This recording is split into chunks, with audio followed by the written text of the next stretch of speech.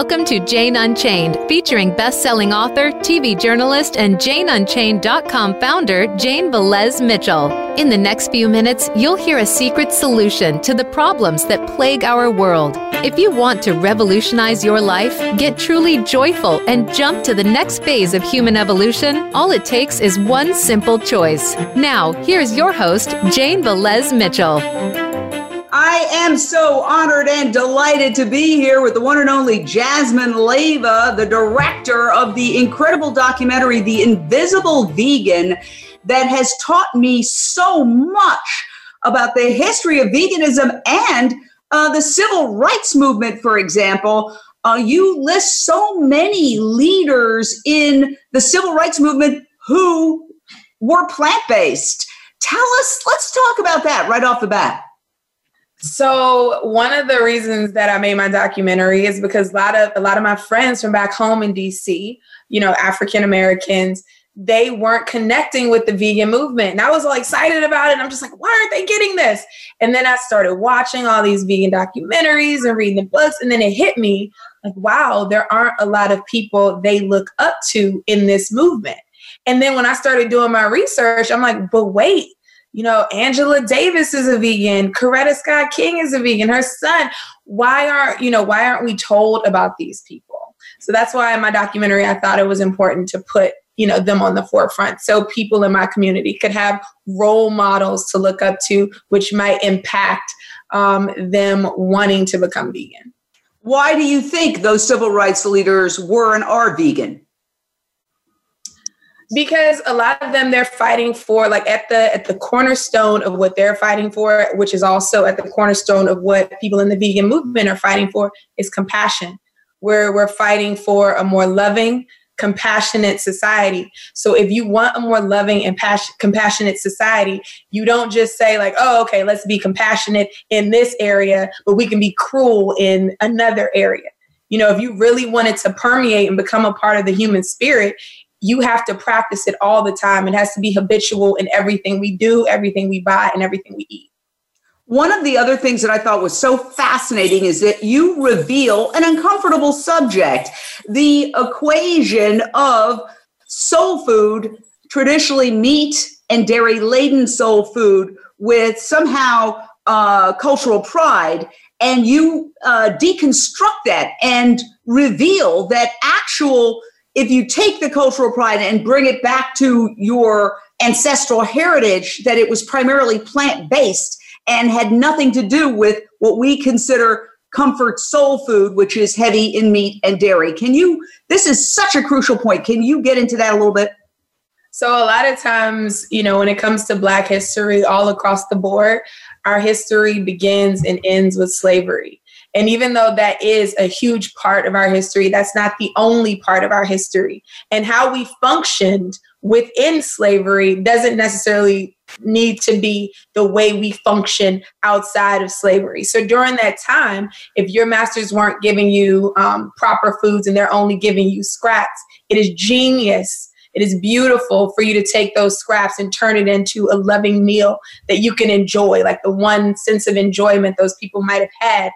But that was for that time. Like once we got off the plantation, once we have access to healthier foods, it's time for us to use our creativity to help each other live and to help each other flourish.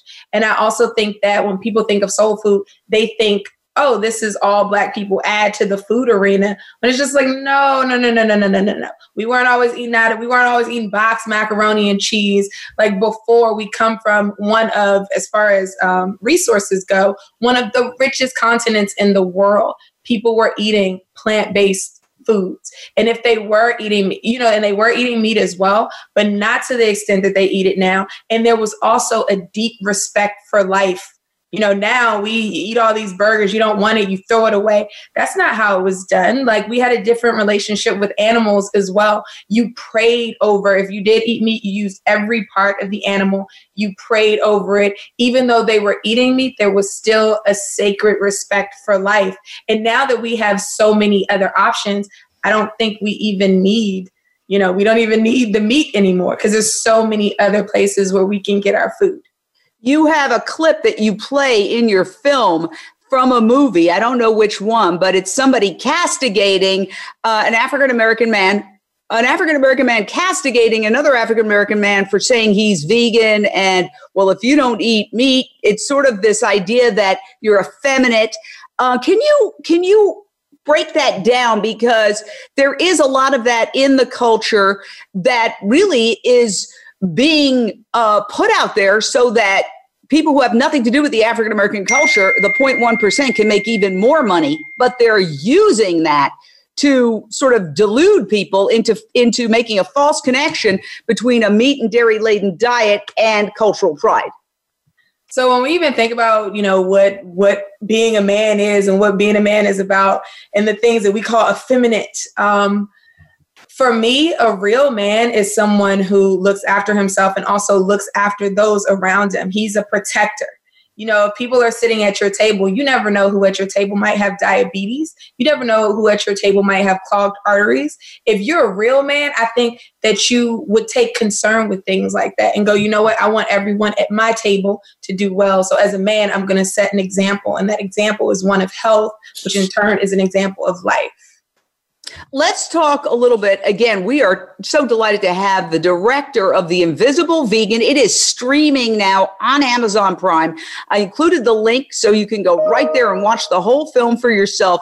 It's really well done. It features some of my favorite people like my buddy John Sally and Dr. Milton Mills and all sorts of great people with incredible information. But it's also what you reveal about how the African-American community, which, by the way, is the fastest growing segment of the vegan movement in the United States, only 3% of the population overall, according to a 2016 Pew survey, consider themselves vegan, whereas 8% of African-Americans consider themselves vegan. So you are actually leading the movement. Nonetheless, there is this sort of general perception and false equation of meat and dairy-laden foods somehow with African-American culture that your film tries to shatter. So how did you come up with this film? I remember I did a lunch break live with you a few years ago when you were just starting it out, and now you're on Amazon Prime. Congrats. Thank you.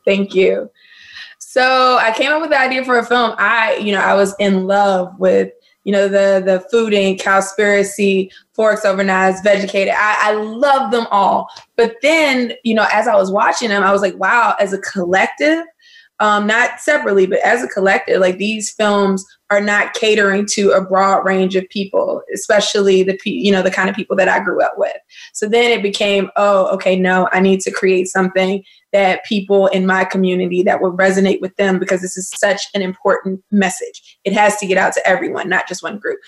So when I started doing my research, I thought I was doing something on, trying to just make more Black people go vegan. But as I was doing my research, it was just like, wait, a lot of Black people already are vegan.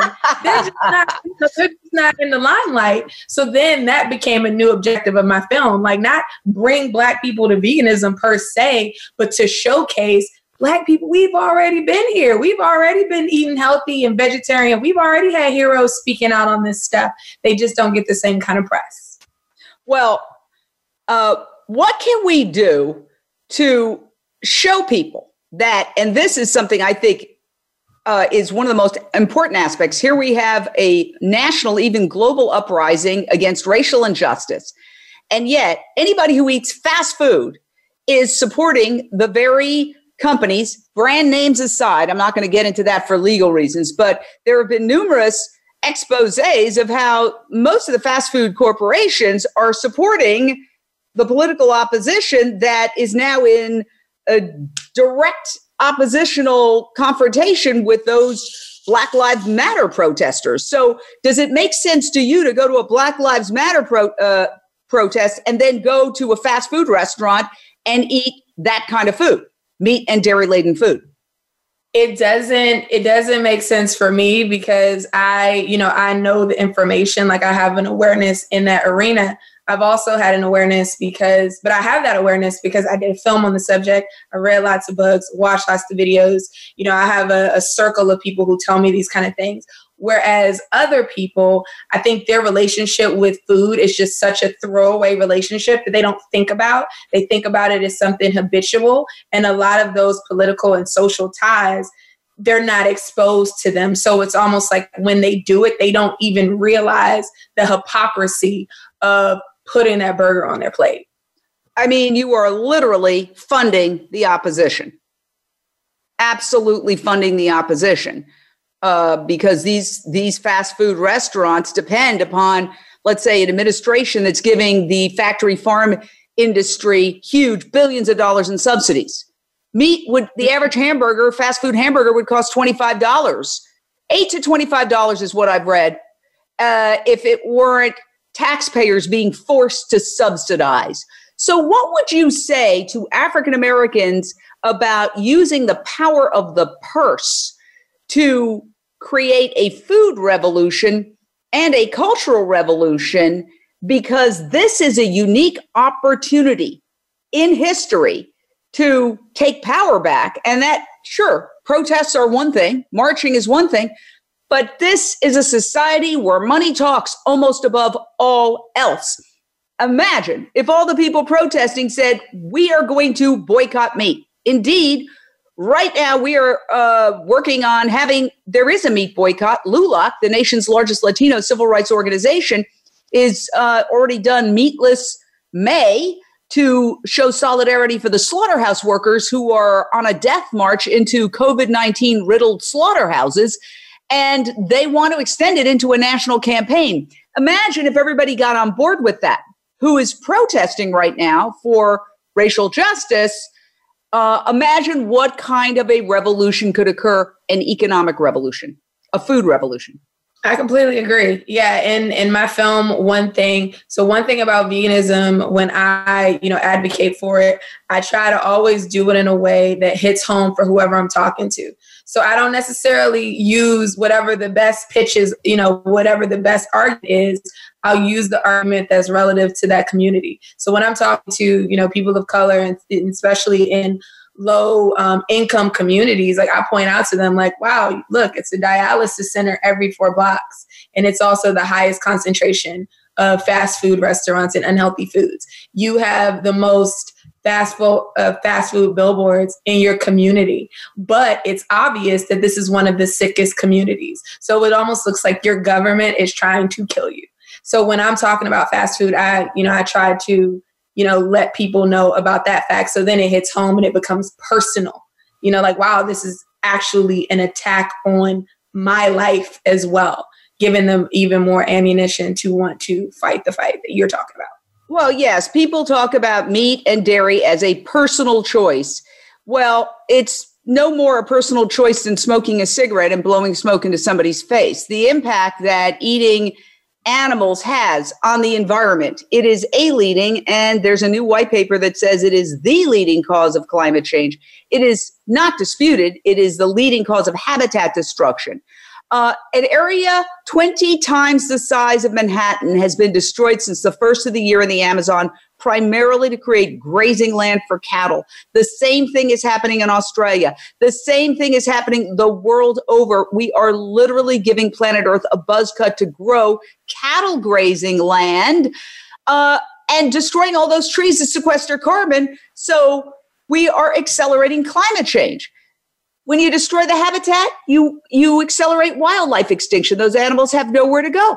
We are literally, the meat and dairy industry is the most toxic industry. It is polluting our waters. Where do you think all the feces and the urine and the blood go? It is polluting neighbors, and that was established in the Kip Anderson documentaries, that they are literally spraying pig and cow feces onto the front yards of communities of color, where you have that woman who comes out in the South, the African-American woman, who says, I can't even step outside of my front door to have a cookout or to sit and have a picnic because they are spraying bleep, starts with an S, ends with a T, right at me.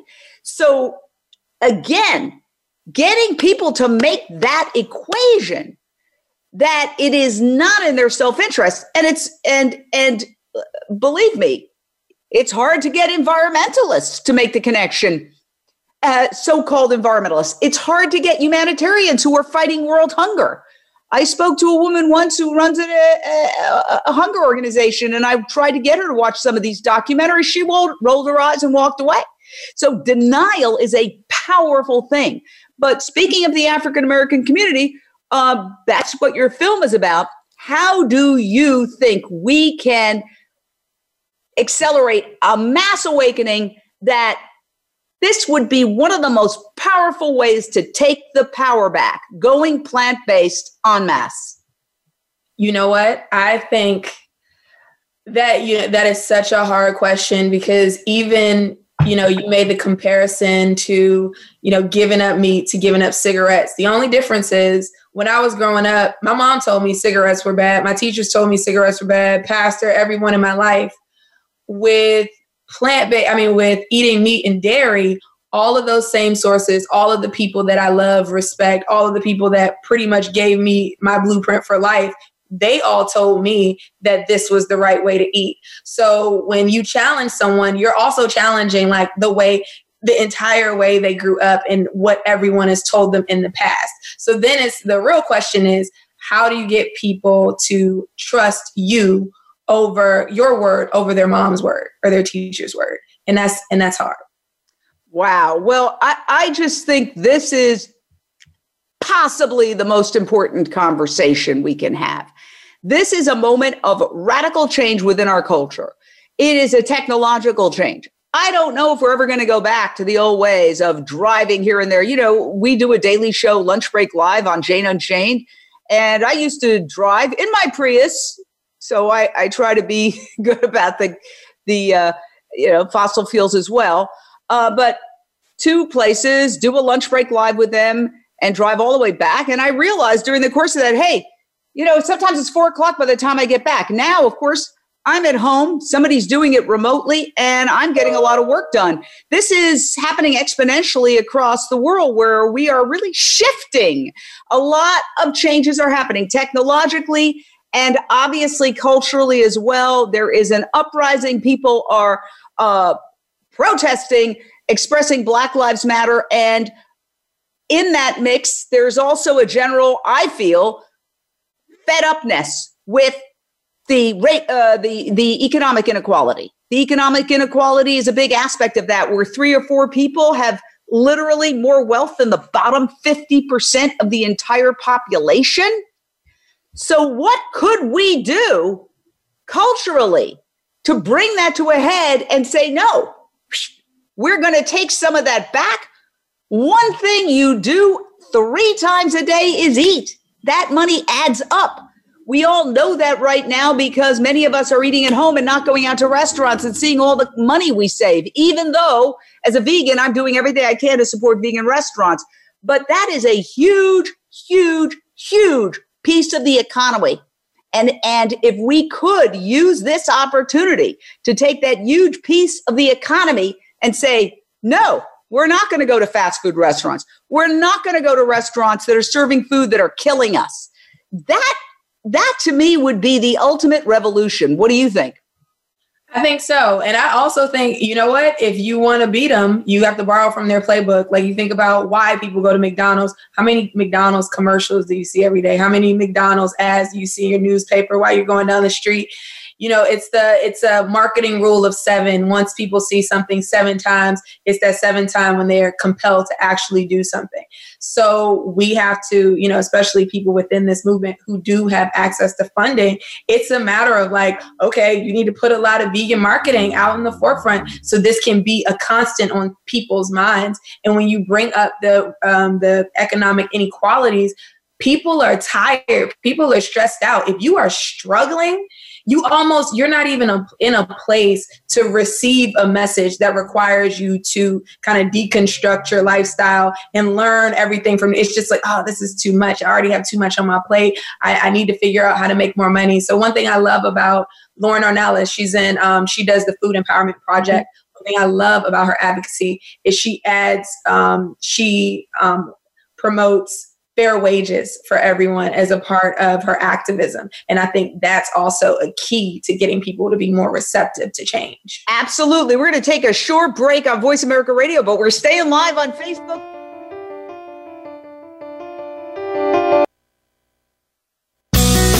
Be sure to friend us on Facebook. You can do it right now. Visit facebook.com/Voice America or search for us at keyword Voice America. Are you ready for provocative discussions with some of today's most powerful movers and shakers? Tune in to The Art of Significance, featuring Dan Clark, the modern-day Napoleon Hill, who interviews the wealthiest, most successful celebrities and business leaders on the planet who are using their influence to change the world. From authors to entertainers, sports figures, educators to military leaders, Dan covers multiple topics. Tune in every Monday at noon Pacific, 3 p.m. Eastern on the Voice America Influencers channel. Tune in to the Tony D'Urso Show with key influencers for entertaining and thought-provoking weekly discussions with some of the top stars in their fields. From business, sports, and science to entertainment, music, and literature, Tony's guests share their success and give their wisdom. If you're looking to manifest your vision and see how others have done so, be sure to listen to the Tony D'Urso Show every Friday at 2 p.m. Pacific Time, 5 p.m. Eastern Time on the Voice America Influencers channel. We don't follow, we lead. Join us, the Voice America Influencers channel.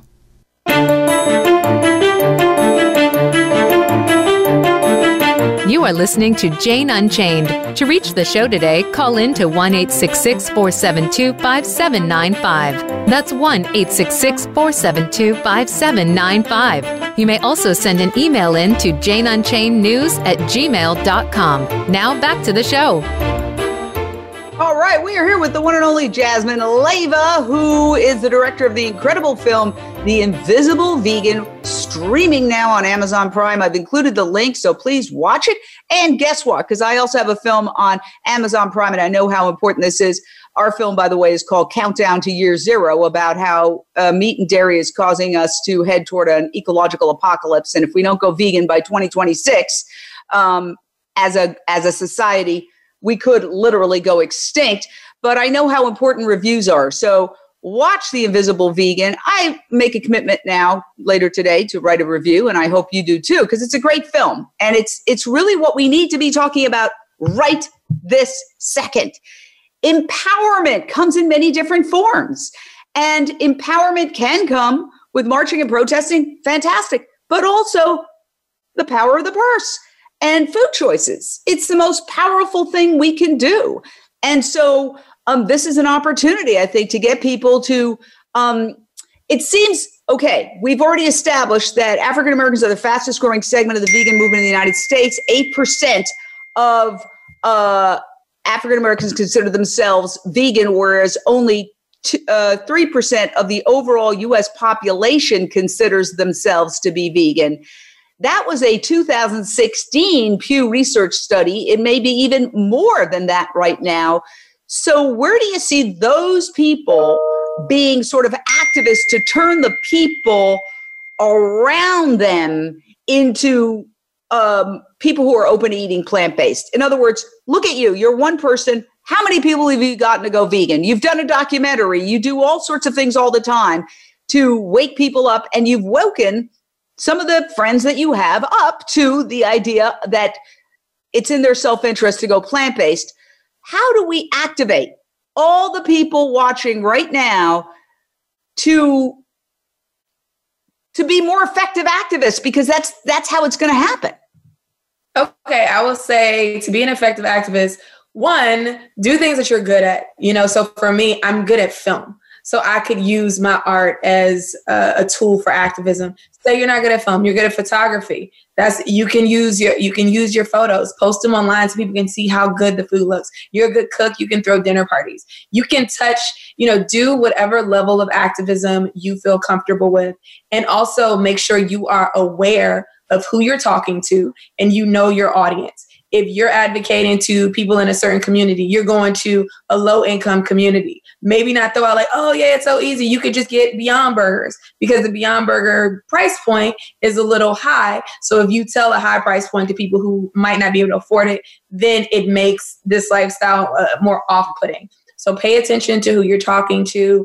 And when people have rebuttals, instead of being quick to, start this whole vegan debate that's going to make the other person jump on the defensive, stop and actually listen to what they're saying, and listen to it, reflect on it. And maybe when you go home that night, before you even try to turn that person, because if their mind is made up, it might be made up, use that as ammunition to think about, okay, what if I get this argument in the future? What is an eloquent way I can put this argument that's not going to put the other person on the defensive? So don't be so quick to fire off at people. Just know who you're talking to. I agree with you. I am argumentative by nature. And by the way, I was shamed into going vegan. So but I realized not everybody's like me. Okay. So I was interviewing Howard Lyman, who is a 4th generation cattle rancher who got very ill and made a pact with God. He's the one who went on Oprah, and she said that stopped me cold from eating another burger after he revealed the horrors of the industry. And then the Cattlemen's Association sued her, and he became famous for 15 minutes essentially. And he was doing a book tour, and I was a local news anchor in working at Paramount Studios in Hollywood at a TV station. And I interviewed him, and afterwards he and his publicist came over to my cubicle. They said, "We hear you're a vegetarian." I said, "Yes." And they said, "Do you eat dairy?" And I kind of hung my head because he had just revealed the horrors. The babies ripped from the mothers, the boys are shot, put in veal crates, whatever, the whole horror. And I said, "Yes." And then they pointed their finger right at my nose and they said, "Liquid meat." So that's when I went vegan. And, I'm glad they did that. If they had been, well, you might want to consider, eliminating dairy from your diet, I probably wouldn't have heard it. But that's me. I'm a person who, a New Yorker. So I agree with you. That's not always the way to go. All right, we have a caller, and this is one of our contributors, the amazing Gwenna Hunter. Gwenna, your question or thought, Gwenna? Hey, first of all, I just wanted to say, great show. It is such a delicious conversation, and I just wanted to tell Jasmine I really, really agree with her on her saying like how to respond back to people and not being so quick to fire off and advocating for the things that you're really good in. Because I know like a lot of times in this movement, I've even had to check myself. It's so easy because of where you are and your particular level of understanding that you want to talk to them from that place instead of, from where they are. So I just want to say, commend you on that, Jasmine. And then also just find out from Jasmine, like, what else are you working on? Good question. So, and I want to say before we get any further that Gwenna Hunter came up with this brilliant idea that has taken off and gone viral. She woke up and just said she got an inspiration to start. Are you still on, Gwenna? I'm still on. I know what you're going to talk about, the group that has given me so much gray hair, but yeah. Tell us about it. Tell us about it, because it's really interesting. Well, it's called Vegans for Black Lives Matter, and I'm growing every single day, just trying to handle all the different personalities and needs. And so today we have a day, and Jasmine, feel free to join the group or come in there and chat. Today we're only allowing Black voices to speak, because there's so many conversations going on in there, and it's hard for people to really, see the really, really good ones. So today, all Black voices come in and speak. You'll be heard. You'll be seen. Talk about your business, your life, whatever it is you want to do. You have 2,500 plus people in there that will have all eyes on you. So, yeah. Well, amazing accomplishment to have 2,500 members after just starting a few days ago. Obviously, it's an idea whose time has come, and maybe the meat boycott can be included in that. And by the way, anybody who wants to do a video supporting the meat boycott, I support boycott meat. and we will accept those videos. Now, thank you, Gwenna Hunter, my buddy, and what an amazing activist with Vegans of LA and Vegan Outreach as well. Okay, so what are you up to? Tell us. Okay, so you know what, and I want to make a quick comment about Gwenna too, because she's just on there. Gwenna is a perfect example of when I talk about, people who advocate out of love. When I first came into the vegan community, I was kind of building a plant-based community and building plant-based friends. And, when you come from, when you're an African-American person or a person of color, sometimes you have an aggressive relationship with the world already because of the way the world treats you. So it makes you feel comfortable to come into an environment where you feel loved, not judged, not yelled at, but you feel loved. And Gwenna, she embodies that. When I met her, it was nothing but love. So thank you, Gwenna. And as far as what I'm working on next, I'm working on a follow-up project to the Invisible Vegan.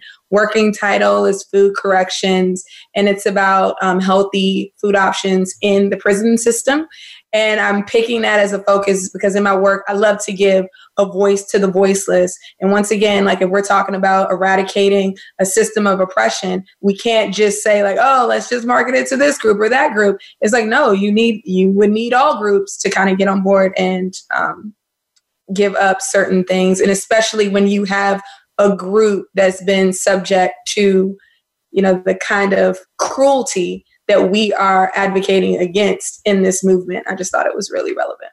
Wow, of course. All right, let's go back to the phone lines. Paige, what is your question or thought? Paige. Yes. Oh, my gosh. This movie changed the course of my life, honestly, being somebody who was born in white skin and learning about white privilege. It's been just mind-blowing to watch the trajectory of now how of which we are getting engaged in dismantling racism. And I just heard the term on the interview that you did with John Lewis, Badass Vegan, nutrition deserts. And I wrote in the 2 S's, so desserts, but deserts. Can you distinguish that for us and our viewers, please, Jasmine? Thank you so much. Okay, so food deserts, it's something that I talked about in my documentary. I don't think I use the term nutrition deserts. If you heard that was probably John. But for a food desert, that's a place where I don't know what the exact proximity is, but you don't have access to a grocery store. You're surrounded by, mainly non-healthy food options, or maybe in your grocery store, you don't even have like a nice produce section. You don't have a lot of organic foods. It's just a lot of people in that community don't have access to healthy foods. Now, there's this whole, I call it a false notion that somehow vegan food is elitist, it's more expensive, when we all know that, yeah, sure, going to a fancy vegan restaurant is more expensive, but brown rice, beans, cabbage, potatoes, you could grab a sack of those and survive and have all the protein and the nutrition you need for a month. In fact, I've started eating more like that since the quarantine and found that, I got a big thing of oats and making overnight oats and making quinoa. I got this much quinoa, lasts for a long time. It's this much before you cook it, and then you cook it and it's this much. I mean, that notion, though, is very much ingrained, correct me if I'm wrong, in the African-American community, that somehow it's elitist, it's a white choice, and you disrupt that false notion in your film. But I do feel that whole it's too expensive thing is still out there amongst a lot of people, a lot of communities. Definitely. And something I also point out, I point out, like, if you go into, some low income Black communities, you'll notice, well, you all wear designer clothing. So there is a little bit of extra money to go around, not everyone, but a large portion. And I think what the other connection that's not being made is when you think about price, the reason why, they spend a lot of money on shoes, or people spend a lot of money on shoes, is because they believe, oh, these shoes are of good quality. So when you think about food, you should think about it in the same way. It's like, okay, this is a cheap dollar burger, but what nutrients are you getting in this burger? If you're not getting any nutrients, then that's just a waste of money. Opposed to if you spend that dollar on kale, can kale be a whole meal? No, you'll have to get more. But if you think about how many nutrients you are paying for within that dollar versus something off the dollar menu at McDonald's, it's a no-brainer as far as cost. So let's talk about health and the African-American community. Your film is The Invisible Vegan. It focuses in on the African-American community, civil rights leaders who were and are vegan, and vegan health for the African-American community. Now, the statistics are that the health stats are dire in the African-American community, and a lot of it is dietary related. We know that heart disease in general kills 1 out of every 4 Americans. That was the stat before COVID-19 came and eclipsed as the major killer, but still it's up there as the major killer. And heart disease, as we know, unless you're a rare person who has a genetic predisposition to cholesterol, high cholesterol, is caused by eating too many animal products, because only animal products contain cholesterol, which becomes plaque, which clogs the arteries to the heart, as well as other body parts, if you know what I mean. So what can we do to make the connection? I mean, you did that in your film. You made the connection between eating animals and their byproducts and the dire health stats in the African-American community. Well, one thing we need to do is we need to dismantle what people in the African-American community even consider as a normal state of health. You know, when I was young, I thought that, I knew my grandmother had diabetes. I thought, oh, diabetes is my destiny. And when people eat, when they take pills for cholesterol, I thought to me, that was the normal aging process. So one, showing people, no, that's not normal. That's not something that you have to inherit. And two, even the way, with our health system, when I first did my film, I quit my job. So I went on Medi-Cal, like, oh, okay, well, I'm not working, free healthcare. When I got on Medi-Cal, I could not believe the quality of care people get. Like, I had a bad thing going on in my stomach. I went in September.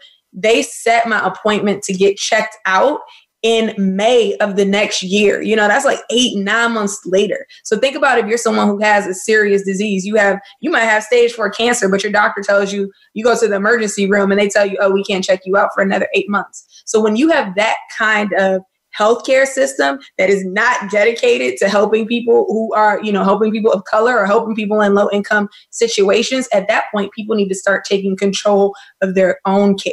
They need to start making sure, like, you know what, listen, our healthcare system is not committed to making sure I get the help that I need. So I need to make sure I don't have to go to the hospital in the first place. Like, it is life or death. But I don't see the vast majority of Americans in general making that connection. I mean, I'm watching this pandemic, and we're working with Support and Feed, which is an incredible organization. I urge everybody to go to supportandfeed.com. And that is Maggie Baird's organization. She's an actress who happens to be the mom of Billie Eilish. She is a vegan and an activist, and she is getting people to donate to vegan restaurants. They make food, and then the food is delivered to homeless shelters, senior citizen shelters, children's organizations, and there was also many first responders who got the food. Accomplishes 3 things. 1, it keeps the vegan restaurants in business, which we all need to fight to do. 2, it feeds people nutritious, plant-based, whole food that they need during this time. And 3, it exposes people to vegan food. And one of the things that I see, though, in general across the country, and I was just watching a network show last night, a cable news show, where they're talking about people feeding, and they're complimenting them, and they're feeding them meat. They're feeding them the very food that gives them heart disease and cancer, processed meat. And yet that's being applauded as some kind of great gift, when it's the problem. It is indeed the problem to everything pretty much that ails us in society. Your thoughts on that, Jasmine? It's, you know what, it's despicable. Like even in hospitals, when they serve that kind of food and they have milk, and, you know, hospitals have contracts with certain, you know, food companies that, you know, give meat. And it's Jane, I don't know. Yeah. I don't know. Well, I mean, we're all doing everything we can, you know, and the law of unintended consequences. I think that there's a huge shift occurring. This is the opportunity. We talked about the protests, but also look at what's happening in the slaughterhouses. Many of these slaughterhouses have had to shut down temporarily because they are hotbeds of coronavirus. And indeed, the Trump administration has declared them critical infrastructure under the Defense Production Act and said that their meat's an essential product. And so that these people have to go in there and risk their lives and risk the lives of their families and communities by getting COVID-19. Many of them have died, more than 60 last time I checked, and it's higher now.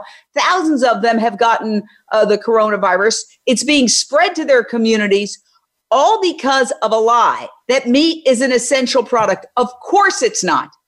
And in fact, one of the newscasters and the hosts that I generally admire, Rachel Maddow, and I watch her show, said, well, nobody disputes that this is an essential product or words to that effect.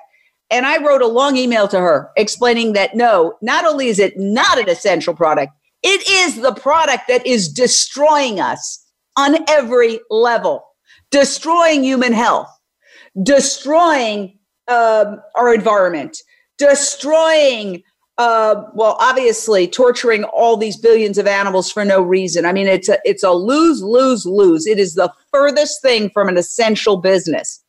So right there, people are starting to see that, oh, my hamburger, my chicken wing, my ribs didn't fall from a rib tree or a chicken wing tree.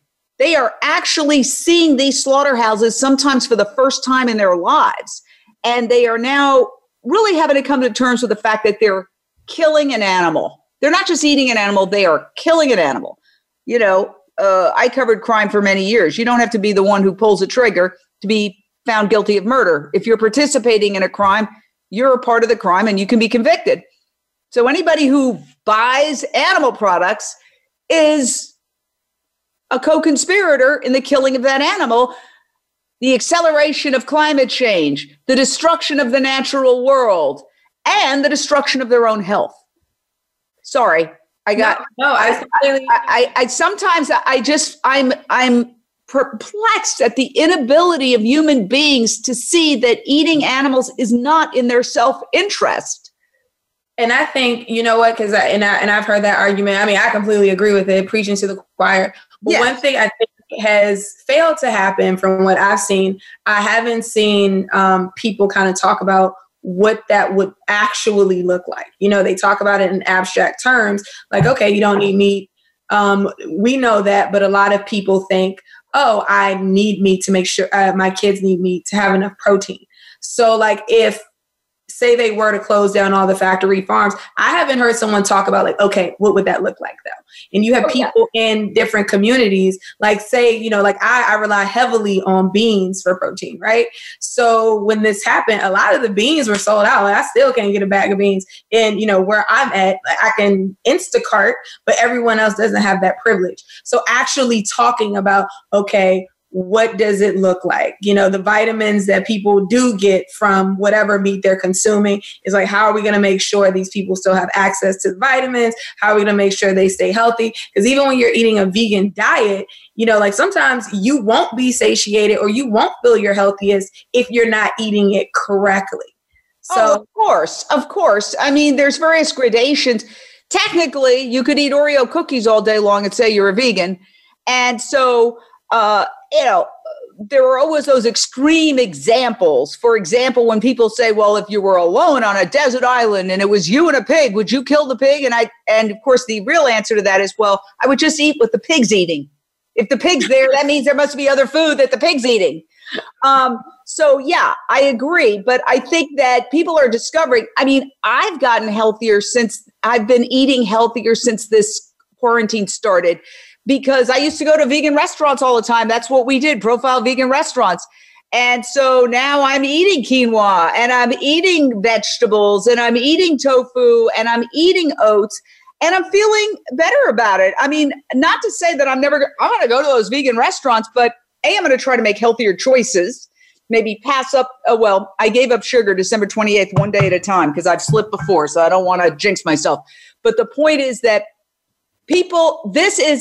everybody is in their homes. It's their laboratory for change right now. Everybody can use this as an opportunity to change, to grow. And that's what I feel, that this moment is the moment where we can really tell people, shed those dead animals and emerge healthier, happier, and spiritually better. We're going to take a short break. On the other side, we're going to talk about that, the spiritual connection.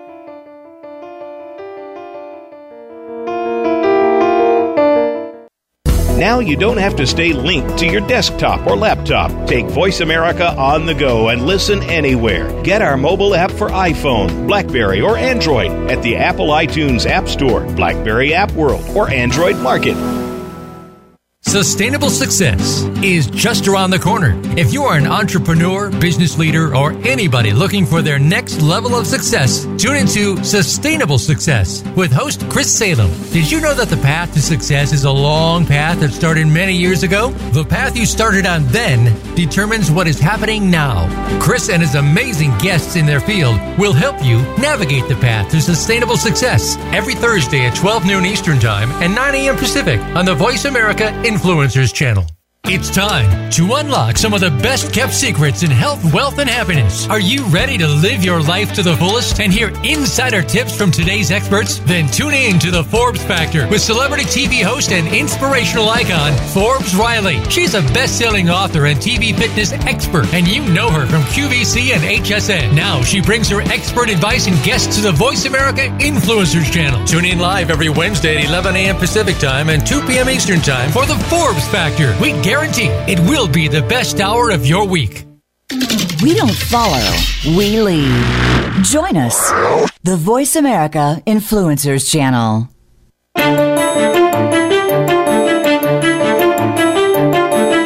You are listening to Jane Unchained. To reach the show today, call in to 1-866-472-5795. That's 1-866-472-5795. You may also send an email in to janeunchainednews@gmail.com. Now back to the show.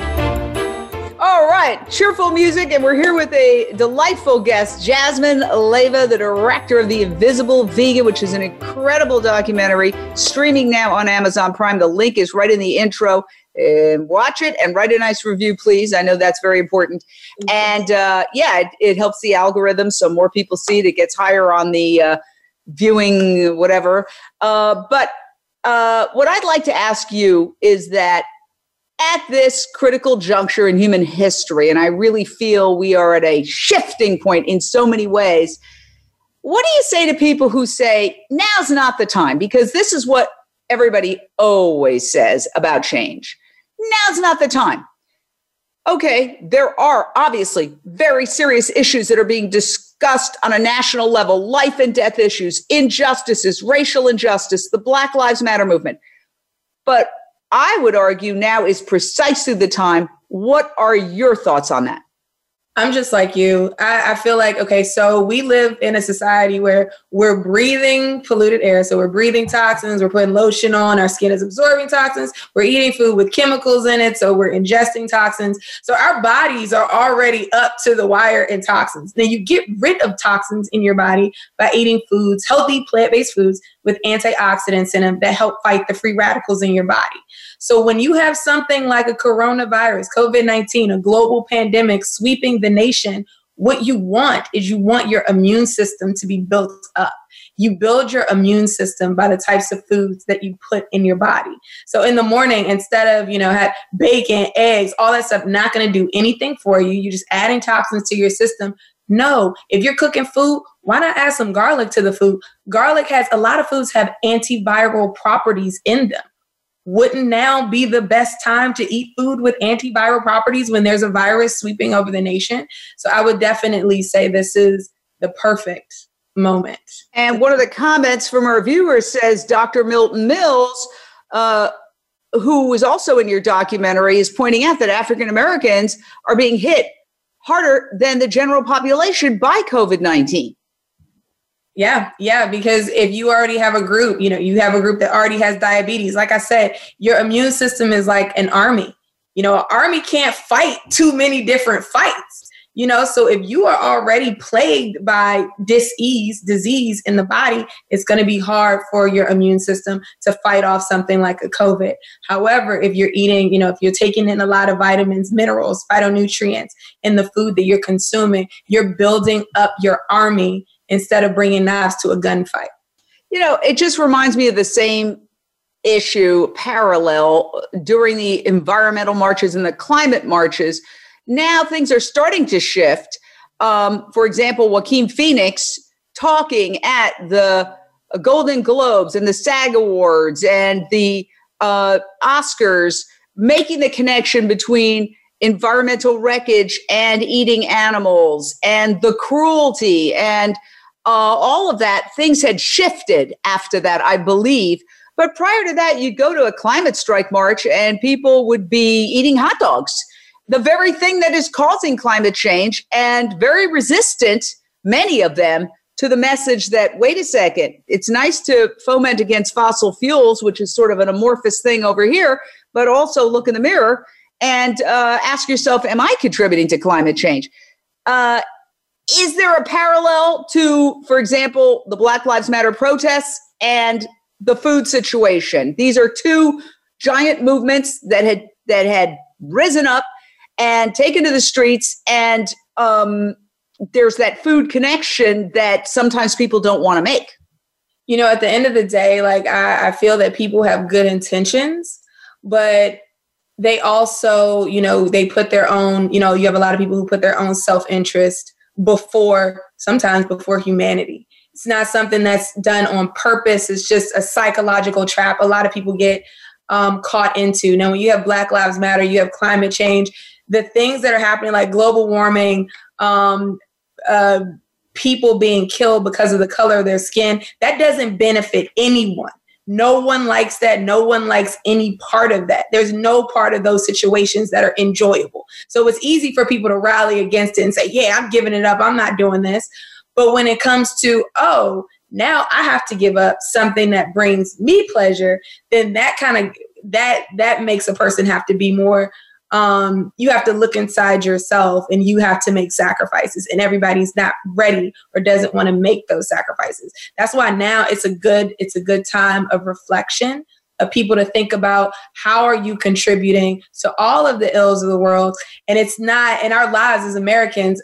Our lifestyles are so heavily embedded in almost every form of oppression to the point that it gets overwhelming. And we just throw our hands up like, if I buy this shirt, I'm supporting child labor. If I buy this vegetable, I'm supporting farm labor. If I buy, and people throw their hands up, and it's just like, no, you can't throw your hands up. You have to think about every single choice you make, because all of these choices and all of the ways that you spend your dollar reflects the kind of world that you will live in and the kind of world that your children will live in. You are so right. And we all, myself included, need to look in the mirror. My great niece, who's generation, whatever that young generation is, but she's very hip vegan, and she challenged me to buy vintage. Jay, you shouldn't buy new clothes. Mm-hmm. So I have not been 100%, but I've really gotten into it. I've gone to a couple of vintage stores and found some great stuff, better made, just stylish. And I actually had fun with it. And it took somebody confronting me, not that I'm a big fashionista, au contraire, but, I listened to what she said. She said, really, you should just buy vintage. And so there's every single choice we make about how we spend our dollars is a political, environmental, and moral choice. And food is the penultimate example of that. So we're about out of time. When you say you're on to new projects, are you going to be doing another documentary? Yes. So the new project is a new documentary. It's kind of tackling the same point, but just for a different group. Oh, well, any hints? Come on. Oh, it's I talked about it earlier, the prison documentary. So talking about the prison. Oh, the prison. Yeah. I thought that was a project. I didn't realize you were going to do a film about it. That's ambitious. Wow. And no, because, filming at prisons is it's complicated and challenging. And it is. And honestly, I'm trying to think of ways to get around it. Because I don't necessarily have to film in a prison. Like I can get very creative. So I was thinking about even ways where I'm just writing letters to people from all over the world and I'm listening, I'm getting their words of what they're eating instead of actually seeing it. Because there are not going to be a lot of prisons that are going to want me to tape them feeding their prisoners maggots, which is what happens in a lot of prisons. My God. Well, yeah. I do know an organization I work with, Social Compassion and Legislation, passed legislation here in California that requires prisons along with hospitals and institutions to offer vegan options to people who ask for it. So that was a huge bill.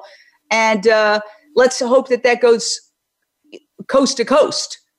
So I just want to say you're extremely inspiring. I loved your film because it's uplifting.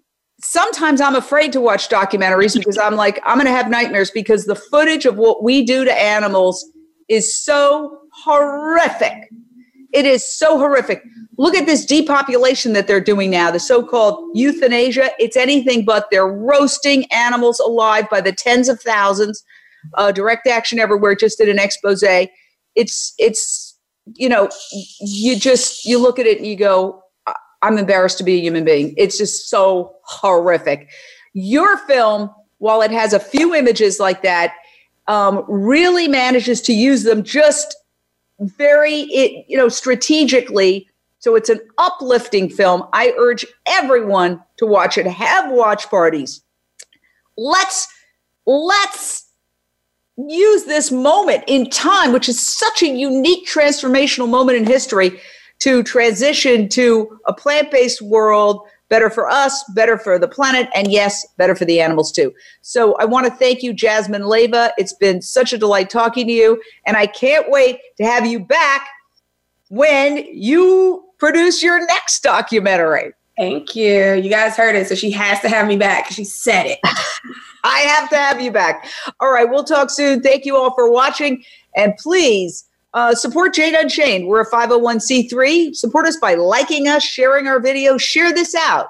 That's the way we're going to spread information, because is the mainstream media talking about this? No. That's why I started Jane Unchained, because these are the conversations we need to have that aren't being had by the advertiser-based mainstream media, where if you watch the TV commercials, you would think everybody is completely disease-ridden. It's fast food and pharmaceuticals. That's why they're not having the conversation. That's why we are. Thank you so much. Jasmine Leyva in the house. Thank you for tuning in to Jane Unchained. We hope you'll join Jane Velez Mitchell for the next edition of her program next Monday at 1 p.m. Eastern Time and 10 a.m. Pacific Time on the Voice America Influencers channel. Meanwhile, have a peaceful week.